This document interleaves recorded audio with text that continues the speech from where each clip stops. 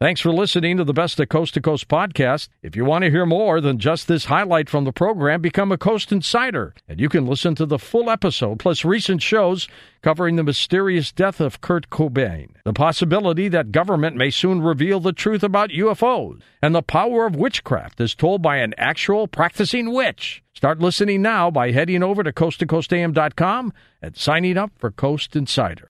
Now here's a highlight from Coast to Coast AM on iHeartRadio. And welcome back to Coast. George Norrie with you with our special guest Annalee Newitz, and her latest book we're talking about. It's a novel. It's called Autonomous. We'll get into that in a second as well. Annalee, why are some people scared of artificial intelligence? I mean, they think it's going to take over the world, it's going to kill us, it's going to do all kinds of things. Why are they afraid of it? I think part of it is watching too much science fiction. We've all seen Terminator, or many of us have seen the Terminator movies, and there's Skynet, which is the evil computer that decides to declare nuclear war on all of humanity and destroys the planet.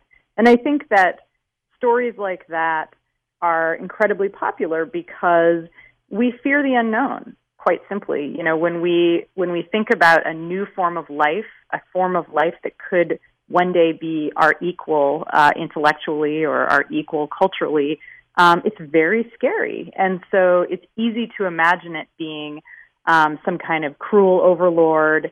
We've seen over and over in human history when different groups of people meet, one group often tries to oppress the other one and often succeeds. And so, we have a lot of really negative ideas and negative moments in our history where we've met the unknown and it's been terrible. But I also think that it's because people don't really understand what artificial intelligence is and how it works, and how very vulnerable artificial intelligence will be, and how it won't in fact be, stronger than us, but in fact might be weaker than us in many ways, and easily exploited by us and kind of and oppressed by humans. I mean, if you're scared of it, don't you just have to unplug it?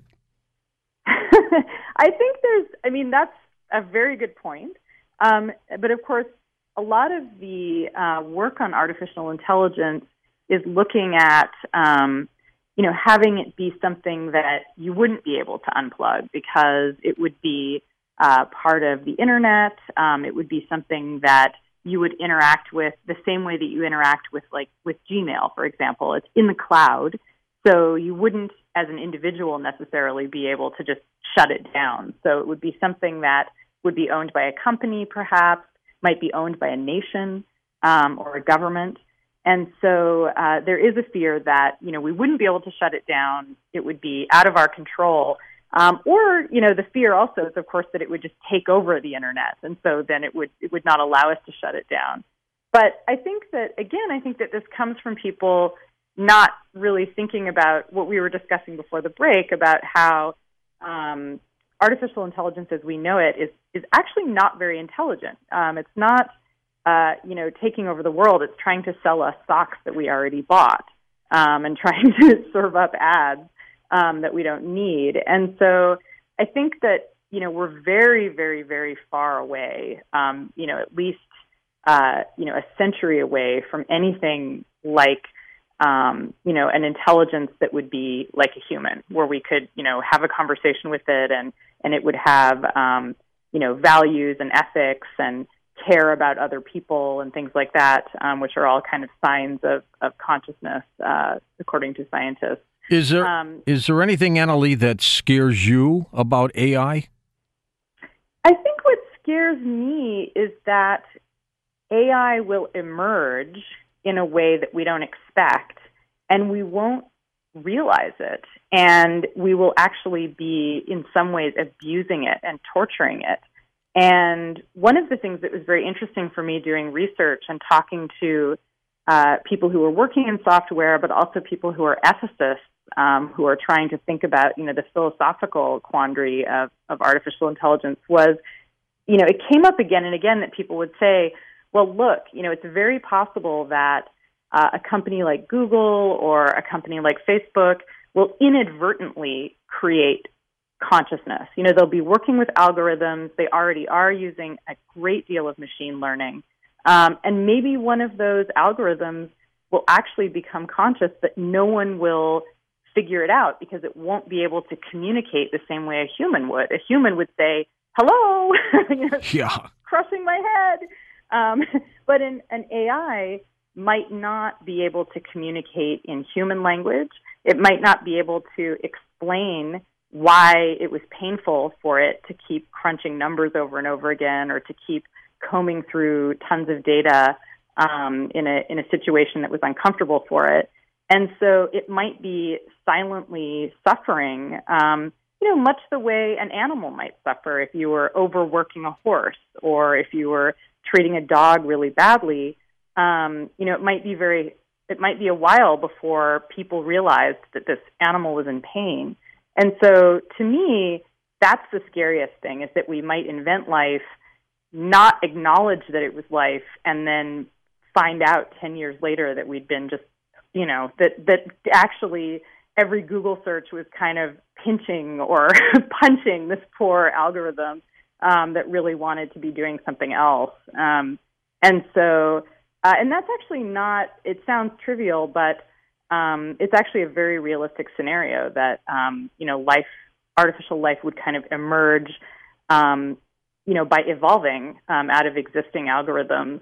The other thing about artificial life that's interesting is that it's probably not going to be one thing, that when we finally do get something like human equivalent artificial intelligence, that there'll be many, many different kinds, and that they'll have very different ways of thinking and very different views of the world. So the kind of artificial intelligence that might be inside of an autonomous car would be very different from the kind of artificial intelligence that does, trading on the stock market. And so we're going to get this crazy ecosystem of all these different kinds of minds, kind of the way we have now. Humans all have very, very different kinds of minds, and we have a very, no two people think alike. And so that's that's exciting to me. But the sad part is that, like I said, we might be abusing these minds without realizing it. How far can artificial intelligence take us and go? I mean, what are the limitations? Are there any? I mean, there's a lot of limitations, because just like human brains, artificial intelligence has to live somewhere, right? It isn't just sort of floating in space. It has to have computers to run on. It has to have some kind of substrate. So, there's the limits of, energy consumption, the limits of the kind of hardware that it can run on. So, that's going to prevent, hardware limitations are very real, and that can, really limit the power of any piece of software. The other thing is, there's the limits that we impose on it as ethical beings, right? There's certain things that we can do and that we can invent that we choose not to, because they would be horrific and destructive or cruel and terrible. So I think that the limits on AI are going to be a combination of, the technology that we have, and also the law and morality and what we choose to do with it.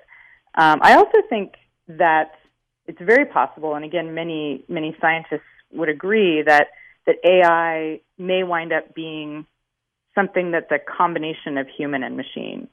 So either we'll upload our brains into computers and kind of become AI, or we'll incorporate computers into our bodies. We'll essentially upgrade our brains with technology. And so before you know it, humans and computers might be much more alike than you might guess.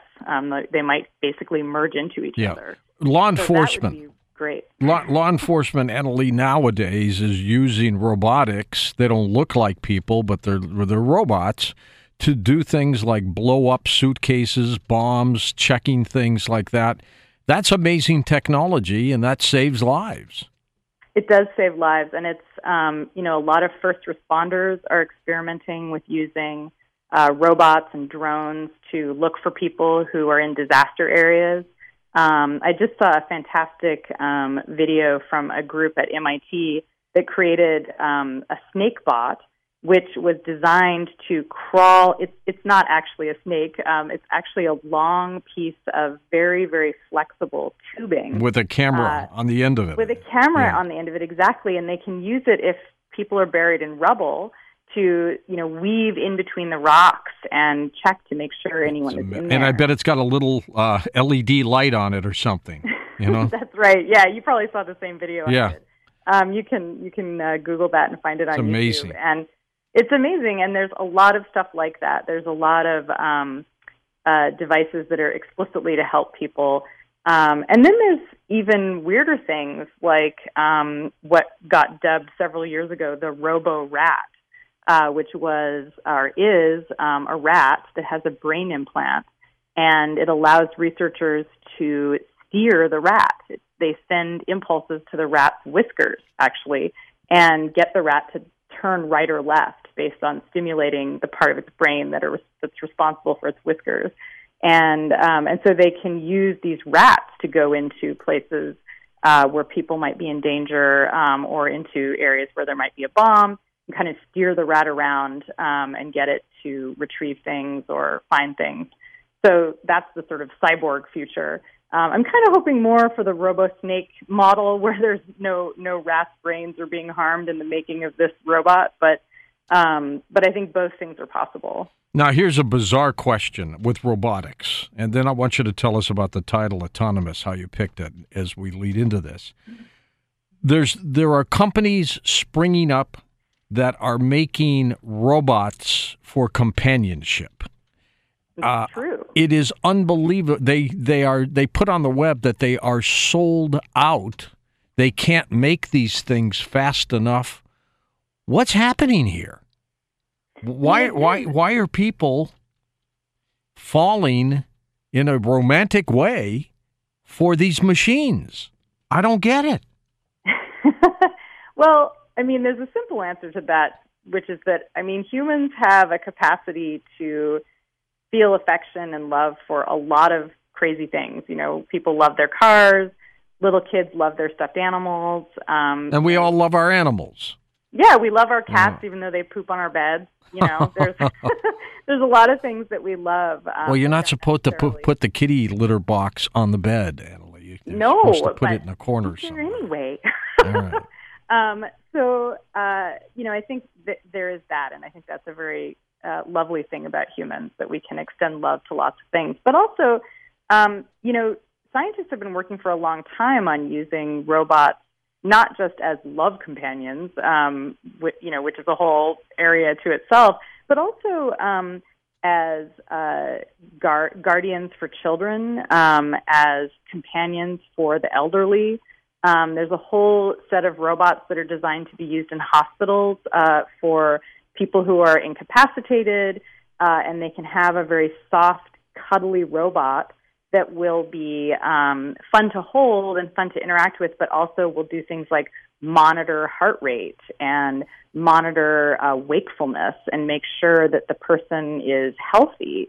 And if the person falls over or if there's some, problem with their breathing, that robot can then send, a signal to first responders so they can come and help, or to doctors in the hospital. So we've long had this dream that robots will be kind and attentive caretakers, right? That's not kind of controversial. And so it seems to me that it makes sense that, if robots can be, taking care of us in that way, taking care of us like nurses or teachers might take care, then, people are naturally going to think, well, maybe they can take care of my other needs too. Yeah. It's weird, though. It's really, really strange, but I think it's going to get bigger and bigger and bigger. It's an industry that is going to be overwhelming. Here's an example. I had a guest on talking about the things going on in China a couple days ago. He's an expert in demographics, and he says that there are millions of guys in China who will not be able to find a spouse, a girlfriend, because of the number difference. These guys were all candidates for buying these robots. Well, and of course, a lot of people already, have bots online, software bots, not actual robots that have, physical bodies that they interact with all the time.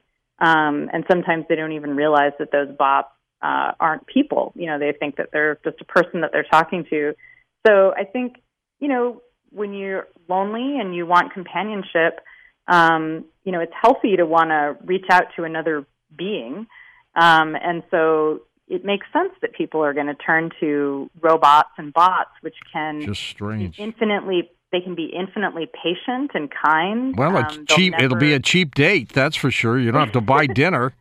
Depends, right? Because what would be better if you were a company than to design a robot that would then ask its human companion to buy an expensive diamond or expensive clothing, right? That's right. That's the next thing is your sex bot's going to have spam and say don't you want to buy me brand new shoes? Buy me a Chanel purse. Exactly. That's weird. Listen to more Coast to Coast AM every weeknight at 1 a.m. Eastern and go to coasttocoastam.com for more.